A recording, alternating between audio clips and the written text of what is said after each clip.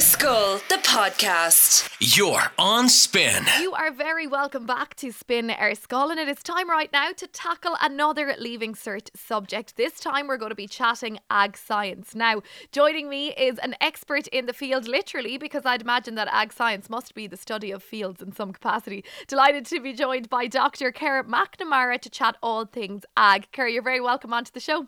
Hey Louise, how are you doing? Thanks so much, and hello to all your listeners. It's great to have you on the show, Keir, and I'm going to start right by dispelling maybe a myth about ag science. I remember when I did my Leaving Cert, it was 10 years ago at this stage, ag science was one of the subjects that people always said, yeah, sure, I'll choose that, or I'll take it up as an extra subject, because it was one that they could get easy marks if they chose. It was almost a guaranteed A. Yeah, possibly there was maybe some connotation to that.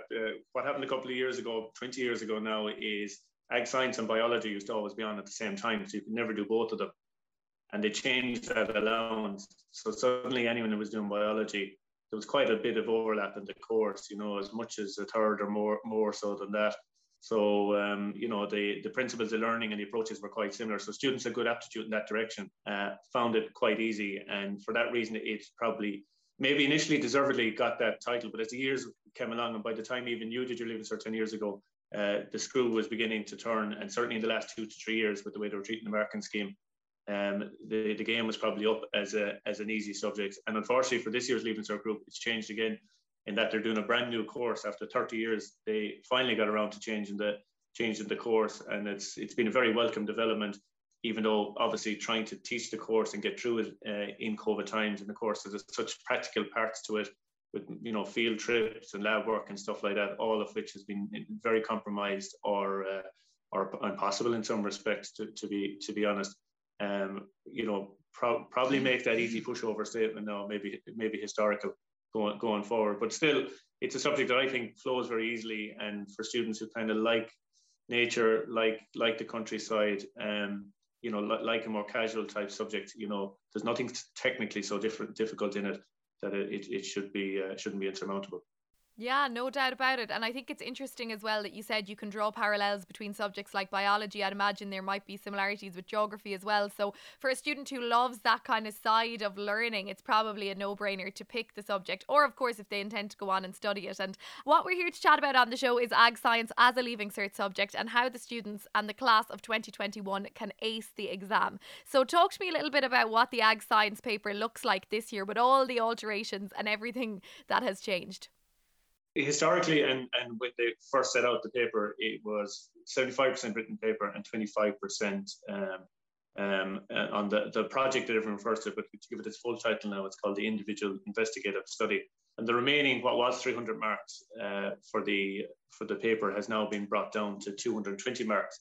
So like a lot of other teachers are probably telling you, they're discussing the accommodations that are being made now and how different or how much choice the exam paper will be. Let's absolutely jump in and talk about that project right now, because as you mentioned, it's quite timely. Students are getting ready to submit it, so they're probably putting those finishing touches on it. For you, in your professional opinion, is there something that sets a project aside from other projects, that gives it that kind of, will allow a student to get those really high marks, or that H1? Yeah, to jump in with the Individual Investigative Study, students have been working on it for months and months now. So needless to say, if you're hoping to do well in this, you should have at this stage done 2, even ideally 3 experiments on it. If you're a bit shy in that and you think there might be time to run one off really quick to bolster what you've done, certainly do it. The big place where there's marks to be got, where students are missing out on, is they're not doing a very good job at reporting on the data. They're meant to produce their data in graphs and in tables. It's very important, there's marks going for that. They need to interrogate their data a little bit of data analysis. Something like a standard deviation, just averages and means to begin with.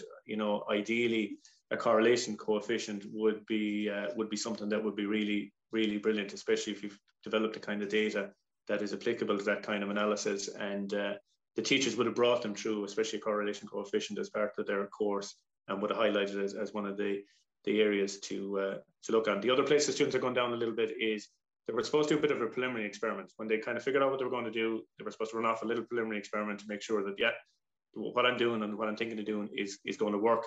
Essentially for those of older brothers and sisters in college, this is a mini FYP. It's really, really good training for going into college, because this is the kind of work that you'll be expected to produce into the future. So as I said, that preliminary experiment, the references before and after, At this stage, what the student is doing should be fairly well developed and fairly well down the road. We should be at finishing touches, really. Yeah, that's some great advice. So I guess the takeaway from that is that your project needs to really be as thorough as it possibly can be. It is, and put into 2,500 words and no more than that, so you need to be concise as well, because obviously a good student could go on all day, and out of the 100 marks going, there is a good few marks going at the end, up to 10 marks for innovation. So that's kind of a section that's withheld to, really reward a student who's really gone outside the box here, really made a big effort, kind of done a mini young scientist type project. Less volume, but more innovation, detail, and doing something different compared to what everyone else is going to do. Brilliant. Well, definitely some great little nuggets of information there, and hopefully at this point, as you mentioned, students will be putting those finishing touches on the project, and that they'll be hoping to submit their best work. And it's been such a challenging year, that I hope that will be kindly rewarded as well. Let's now talk about the written exam, because the written exam is 2.5 hours long. I'd imagine majority of students will sit the written exam.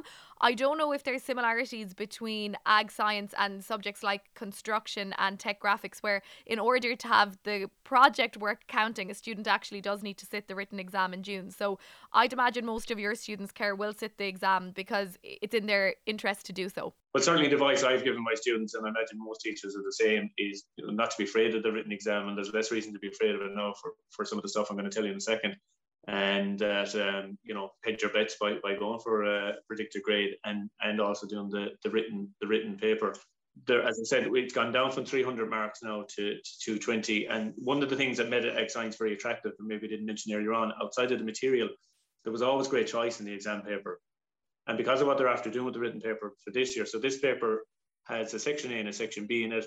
Section A, historically, or you were supposed to be doing 10 questions out of 12. Now you only have to do 7 out of 12, and there's internal choice in 4 of those, so you don't have to do all of those questions. And in the longer questions in section B, you only have to do 3 from 6 of them, so that you only have to do half of them to potentially get the requisite marks. And again, there's going to be choice in 2 out of those 6 questions. I love the fact that you say there is that predictability, because that's what students want to hear about, particularly at this stage in the year and this stage in the fight. So what questions are you looking forward to as almost banker questions or guarantees? So historically, areas around genetics and soil science were very good. Let's call them banker questions.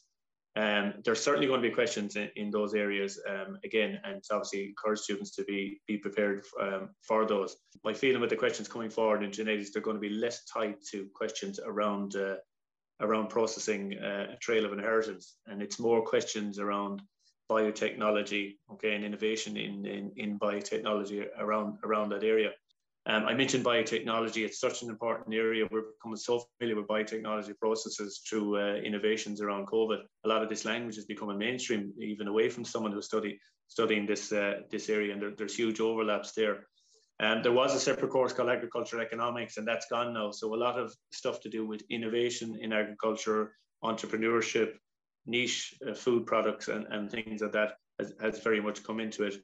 A couple of things that were never in the paper before was health and safety. Farming accidents account for some of the highest numbers of deaths in industrial settings we have in this country, and because the checks and measures that would be in place in other types of workplaces maybe aren't as strong in agriculture, will in time become very strong. I think questions relating to that are important, and they're really common sense, easy questions. And if you have a good overview of that chapter, over the course of the individual investigative study, students are doing an awful lot around what's a good experimental design, how do you run an experiment, what are your independent variables, questions relating to that, and questions that will produce data sets, asking you to analyze it, identify trends in it, are definite bankers in it. So have a look at the sample paper that came out from the department. Ask your teachers if they haven't given you the mock paper that they got. Students will see those trends themselves, and especially how analyzing data is so important. The other area, of course, that's really important, and it only had a very small area in the previous course, but it's so important to us, is our greenhouse gas emissions. Agriculture gets a bad rap in Ireland. We account for about 33% of it, and huge movements at the moment, both scientifically and politically, to try and change that. Questions relating to our natural environment, human interactions with our natural environment, and the sustainable use of our land and resources. They're the big areas, biotechnology, health and safety on farms, natural environment / pollution. because the paper is so much shorter and there's less questions to do, you could kind of go in and say, look, only 3 questions out of 6 for the long section to do. Get in, get out, get them done. Those questions will be marked harder. You need to be able for that. You've 2.5 hours to do such a short paper now, essentially. And you need to spend the time and, use the space at the back of the booklet. You have a short space, but the information you need to get in there needs to be relevant. So, because you're being given more choice, it means the questions you go for, you need to pick ones that are going to be good for you and that you have a lot of relevant information. And don't forget, it's ag science at the end of the day. So that has to be scientific principles and getting keywords down. And, if you're hitting that kind of stuff in most of the questions you're answering, you're going to do pretty well in this. Yeah, well said. That's actually such a valid point as well. Just using those extra few seconds even to read and reread the question to make sure that you answer correctly. And then I guess be technical with your information, your points, your relevant points and go for it then. But that's absolutely fantastic. Keir McNamara, thank you so much for sharing all of that information on ag science. Spin Air Scoil, the podcast. You're on Spin.